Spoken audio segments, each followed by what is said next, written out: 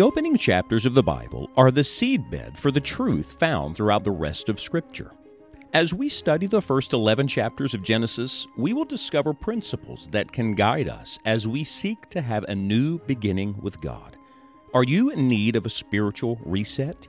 Good news. Our God is the God of new beginnings. Let's join Scott Pauley now.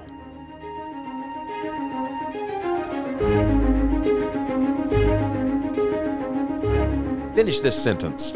I am. Now, what would you put after it? I am a man. I'm a woman. Our day, of course, is a day of great confusion, identity confusion, gender, political, doctrinal, family, everything. Such chaos in our world today. What would you put after I am? I am a Christian. I'm a follower of the Lord Jesus Christ.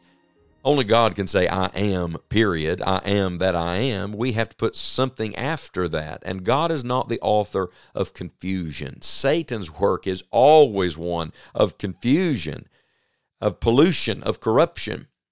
And from the very beginning, from Genesis chapter 3, what was he doing? He was trying to change the way that Eve thought of herself, that Adam would think of himself. To change their identity just a little bit. Why would that be? Scripture tells us that as a man thinketh in his heart, so is he. Satan is a master at identity theft. And so we return today to the garden, to Genesis chapter 3. We've looked at that old serpent, but now look at the little strategy. Look at what happens in Eve's mind. And this is very important. It always starts in the mind. Because before you do something, you think about it. Every sin begins with a seed thought. Listen to Genesis 3, verse 5 and verse 6. Verse 5, Satan says, God doth know that in the day ye eat thereof, then your eyes shall be open, and ye shall be as gods, knowing good and evil. And when the woman saw that the tree was good for food, and that it was pleasant to the eyes, and a tree to be desired to make one wise, she took of the fruit thereof, and did eat, and gave also unto her husband with her, and he did eat. So she took the little thought Satan planted in her mind and made it her own. Let me just remind you, every thought that courses through your brain is not your thought. You can make it your thought. Lots of things get suggested to us by the media, by a friend, by the enemy. You got to guard those thoughts. You got to guide your thoughts, because if you're not careful, those thoughts will lead you astray if they don't line up with God's way. And notice what he did here. He questioned God's identity and her identity. He says, I wonder if God's really good. I think God knows that when you eat of this, your eyes are going to be opened, and ye shall be as gods, knowing good and evil. Do you hear that? Be? He's trying to change what you are. He's not just trying to change something that you do. He's trying to change what you are, because only when you are what you ought to be will you do what you ought to do. And when you fail to be what you ought to be, you won't do what you ought to do. The devil is always trying to steal away from us the identity that God gave us, because what it does, it removes us from the divine purpose. With Lot, Lot thought that he was all right. He had begun to identify with Sodom and Gomorrah. Look how that turned out. Why would they take Daniel, once he got to Babylon, and change his name to Belshazzar? Why change his name? Why change his language? They're trying to change his identity, make him fit in. Remember when Samson finally forgot his Nazirite vow, just forgot it. What happened? At that moment, he loses strength. He loses power. Because God's purpose is connected to the identity he has given you. See, when God changes a person's identity, it's to bring you in line with who he created you to become. Abram, high father, becomes Abraham, father of a multitude. Jacob, schemer, deceiver, becomes Israel, prince with God. Simon becomes Peter, the rock. Saul becomes Paul. The Lord is bringing us in line with his identity for us, his purpose for us, who he made us to become. Satan is always trying to steal that away. I remember saying to our children for years, now remember who you are. Remember you're a Christian. Remember you remember this family. Remember you represent the Lord and our name. Well, I'm going to tell you, all of us must remember who we are. We are not God. God is God. We don't know everything. God knows everything. And this was the little seed thought that led to the great sin action. Eve saw it. It was pleasant. It was a tree to be desired to make one wise. That was the threshold. That was what put it over the top. And so she takes of the fruit.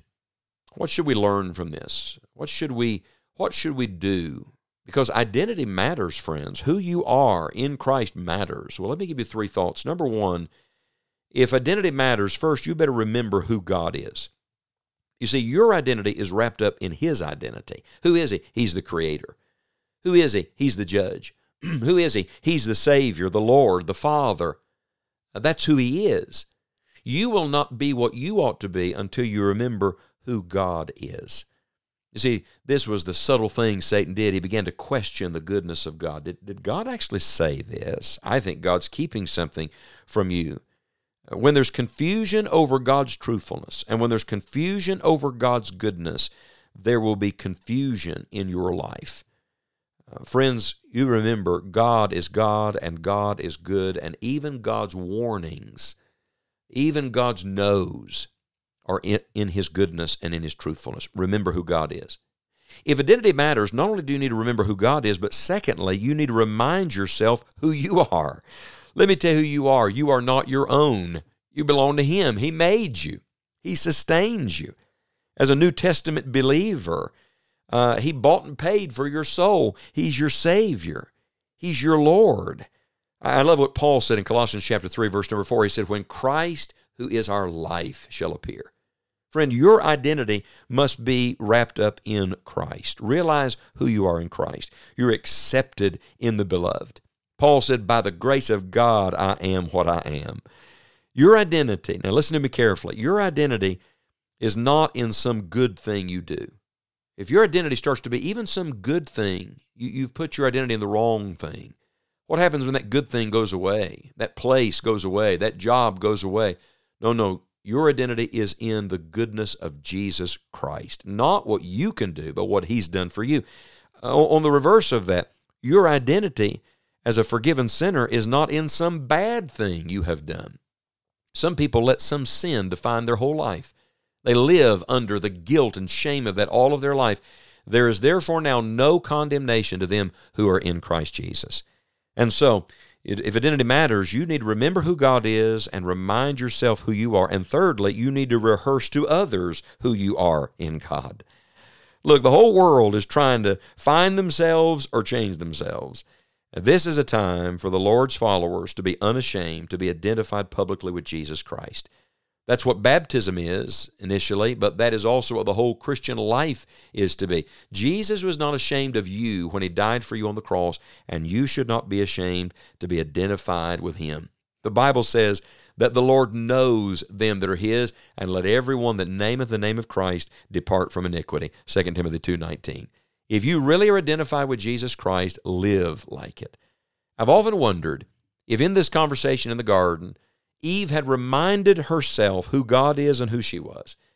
If she had reminded Satan who God was and who she was. If she had reminded Adam who they were and who God was. If this would have taken place.